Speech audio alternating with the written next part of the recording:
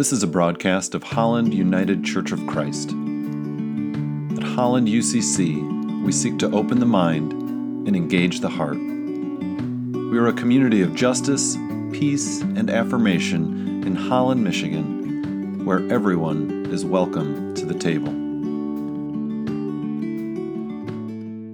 Words of Integration and Guidance, a Hasidic tale. An old rabbi once asked his pupils how they could tell when the night had ended and the day had begun. "Could it be," asked one of the students, "when you can see an animal in the distance and tell whether it's a sheep or a dog?" "No," answered the rabbi. Another asked, "Is it when you can look at a tree in the distance and tell whether it's a fig tree or a peach tree?" "No," answered the rabbi. "Then what is it?" the pupils demanded. "It is when you can look on the face of any man or woman and see that it is your sister or your brother, because if you cannot see this, it is still night." A reading of Scripture from Genesis 11, verses 1 through 9. Now the whole earth had one language and the same words, and as they migrated from the east, they came upon a plain in the land of Shinar and settled there.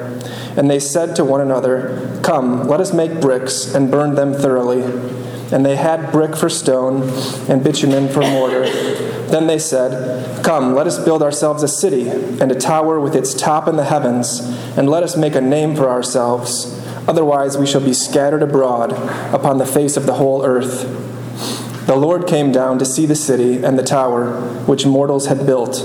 And the Lord said, "Look, they are one people, and they have all one language, and this is only the beginning of what they will do. Nothing that they propose to do will now be impossible for them. Come, let us go down and confuse their language there, so that they will not understand one another's speech." So the Lord scattered them abroad from there over the face of all the earth, and they left off building the city. Therefore it was called Babel, because there the Lord confused the language of all the earth, and from there the Lord scattered them abroad over the face of all the earth. Hear what the Spirit is saying to the church. Thanks be to God. Thank you, Dave. Reading of Scripture from Acts 2, 1 through 21. When the day of Pentecost had come, they were all together in one place. And suddenly from heaven there came a sound like the rush of a violent wind, and it filled the entire house where they were sitting. Divided tongues as of fire appeared among them, and a tongue rested on each of them. All of them were filled with the Holy Spirit and began to speak in other languages as the Spirit gave them ability. Now there were devout Jews from every nation under heaven living in Jerusalem. And at this sound the crowd gathered and was bewildered, because each of them heard them speaking in their own native language. Amazed and astonished, they asked, "Are not all these who are speaking Galileans? And how is it that we hear, each of us in our own native language? Parthians, Medes, Elamites, and residents of Mesopotamia, Judea and Cappadocia, Pontus and Asia, Phrygia and Pamphylia, Egypt and the parts of Libya belonging to Cyrene, and visitors from Rome, both Jews and proselytes, Cretans and Arabs, in our own languages we hear them speaking about God's deeds of power." All were amazed and perplexed, saying to one another, "What does this mean?"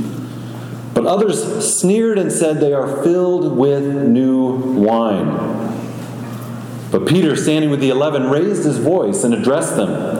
"Men of Judea and all who live in Jerusalem, let this be known to you and listen to what I say. Indeed, these are not drunk, as you suppose, for it is only 9 o'clock in the morning. No, this is what was spoken through the prophet Joel. In the last days it will be, God declares, that I will pour out my Spirit on all flesh, and your sons and your daughters shall prophesy, and your young men shall see visions, and your old men shall dream dreams. Even upon my slaves, both men and women, in those days I will pour out my Spirit, and they shall prophesy. And I will show portents in the heaven above and signs on the earth below, blood and fire and smoky mist. The sun shall be turned to darkness and the moon to blood before the coming of the Lord's great and glorious day. Then everyone who calls on the name of the Lord shall be saved. For the word of God in Scripture, for the word of God among us, for the word of God within us. Thank you, God. The first time that I traveled to another country was in college and flew to Turkey. And as we arrived at the airport, we heard İstanbul'a hoş geldiniz. Türk yollara için teşekkürler. So what is going on here? I don't understand what that means. But thankfully, shortly after that, they said, "Welcome to Istanbul. Thank you for flying Turkish Airlines." And I got off the plane and, of course, see a lot of stuff in a language that I don't understand, right? A lot of signs, hear a languages, no doubt, that I don't understand. And that can be a little bit overwhelming. And some of you have been in that setting and have had that experience where you don't know the language. Now, fortunately for those of us who speak English as a first language, in many countries you travel there and they have something in their language, but then they'll also have something there in English. Right? And that's pretty nice and hospitable of them. I wonder how that experience goes the other way as people come to our country. Welcome to the United States. Speak English, please. That kind of is how it goes, right? You wonder how deep that welcome really is when that's the attitude. But that we hear that line, right? As people come to this country from all over the globe, particularly as people move here and immigrate from other nations. There seems to be a low tolerance for cultural diversity for a language that's not English. And how often have you either seen signs or heard people say, speak the language, learn English. If you're going to be here, if you're going to be an American, got to speak English. Right? You've heard that, right? Well, where did they get this idea? People who say this, and I'll just own that probably many of the people who say this are Christians. Probably many of them are white Christians. Just name that. But where did they get this idea that if you're going to be here, speak our language? Maybe it's a biblical idea. We heard the Tower of Babel story read this morning, and that story begins, "Now the whole earth had one language and the same words." Now the whole earth had one language and the same words. So maybe there's just this desire to return to this sort of utopian setting in which we all speak the same language. And yet we know things didn't last that way for the folks in Babel, right? God scattered them about and confused their languages, and suddenly they're speaking different languages. Now, why did God punish them? Why did God punish them? Often we assume God punished them because they were building this tower, this tall tower. And the text says that they were building a tower with its top in the heavens. And so I always learned this as a kid, that they were building a tower to reach God. And God's like, no, there's no room up here. You know, we don't want them to get, if they get up here, there'll be trouble. So we can't let them keep building this tower. But it says they built a tower with its top in the heavens, or another way to say that is with its top in the sky. Right? What would we call that? A skyscraper. Right? So they were just building a tall building. I don't know that they were necessarily trying to reach God. And so I'm not sure that that's what the punishment was for, this long, tall tower. And maybe we can learn what the punishment was for by the punishment itself, and we read that God scattered them across the face of the whole earth. God scattered them across the face of the whole earth. But one of the first commands that God gives to humanity in Genesis is, be fertile, increase, and fill the earth. After the flood, One of the first things God says to Noah is, "Be fertile, increase, and fill the earth." So Rabbi Shai Held says, perhaps what's happening here in Babel is that they are resisting God's vision for humanity. They're building the city out of fear. And verse 4 says, and they say to themselves, "Let's build this tower lest we be scattered across the whole world." Right? Lest we be scattered across the whole world. And so what they fear the most is actually what God wants the most.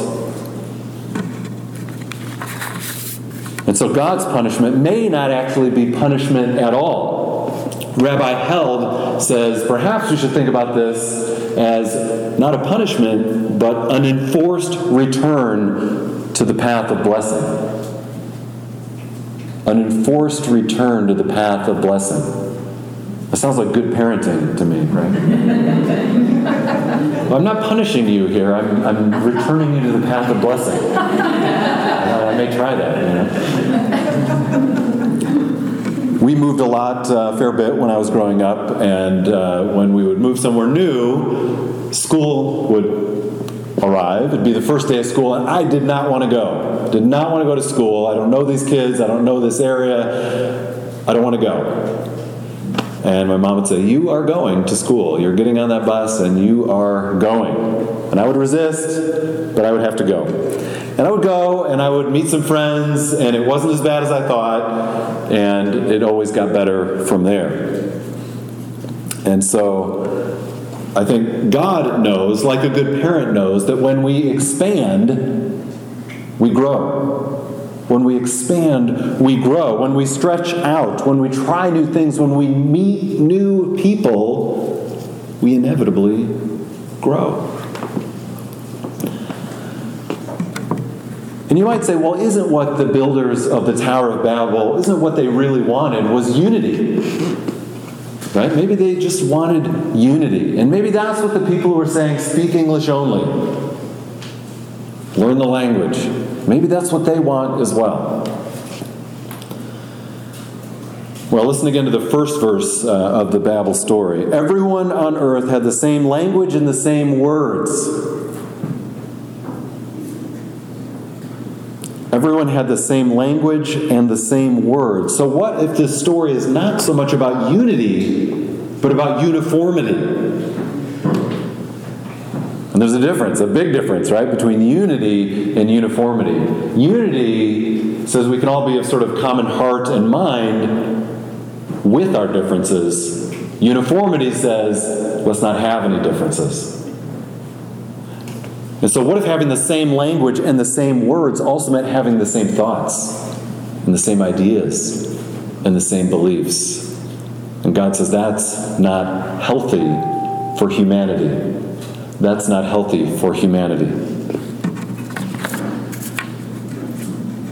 And so I wonder if that means we should take a second look at the story of Pentecost. A second look at the story of Pentecost. Because Pentecost is often seen as the reversal of Babel.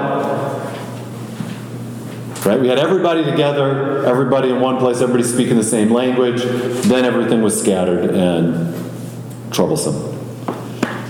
But at Pentecost, everyone comes together again and everyone hears God speaking to them in the same language. Problem solved. Except that they don't all hear God speaking in the same language. Right? They all hear God speaking in their own languages. The Holy Spirit comes, and instead of speaking in one heavenly language, New Testament professor Eric Barreto says, God speaks to them instead in their own native tongue. God honors and celebrates their diversity. Pentecost is God affirming that our differences are not things to be overcome and obscured, but to be celebrated. And so God comes and meets us where we are.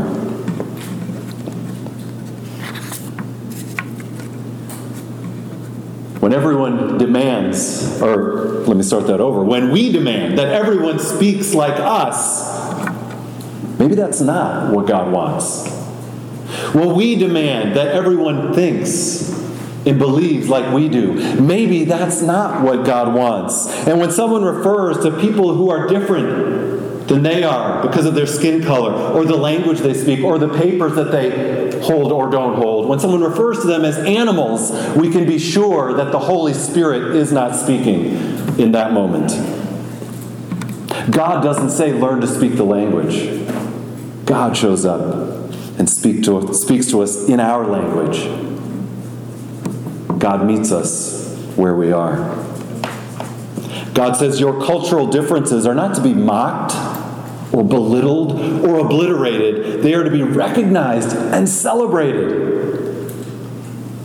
Here again, the ancient words of the prophet, I will pour out my Spirit on all flesh, on your sons and your daughters, your young and your old, on Romans, Galileans, Asians and Arabs, people from Puerto Rico and Mexico, from Africa and Russia and North Korea, and yes, even on Canadians.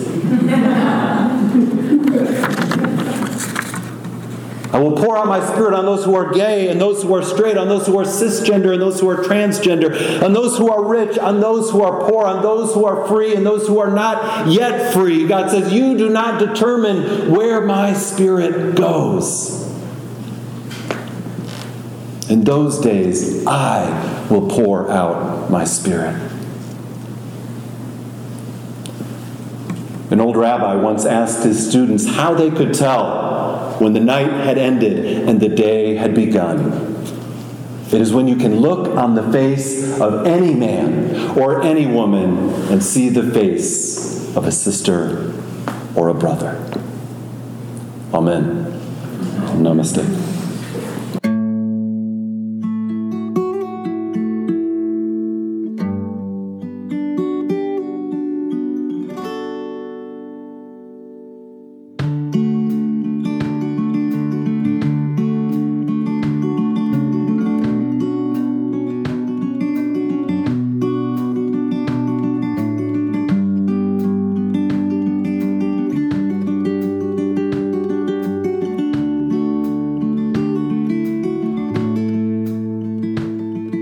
You are invited to join us for worship on Sunday mornings at 10 a.m. at the Holland Area Arts Council in downtown Holland.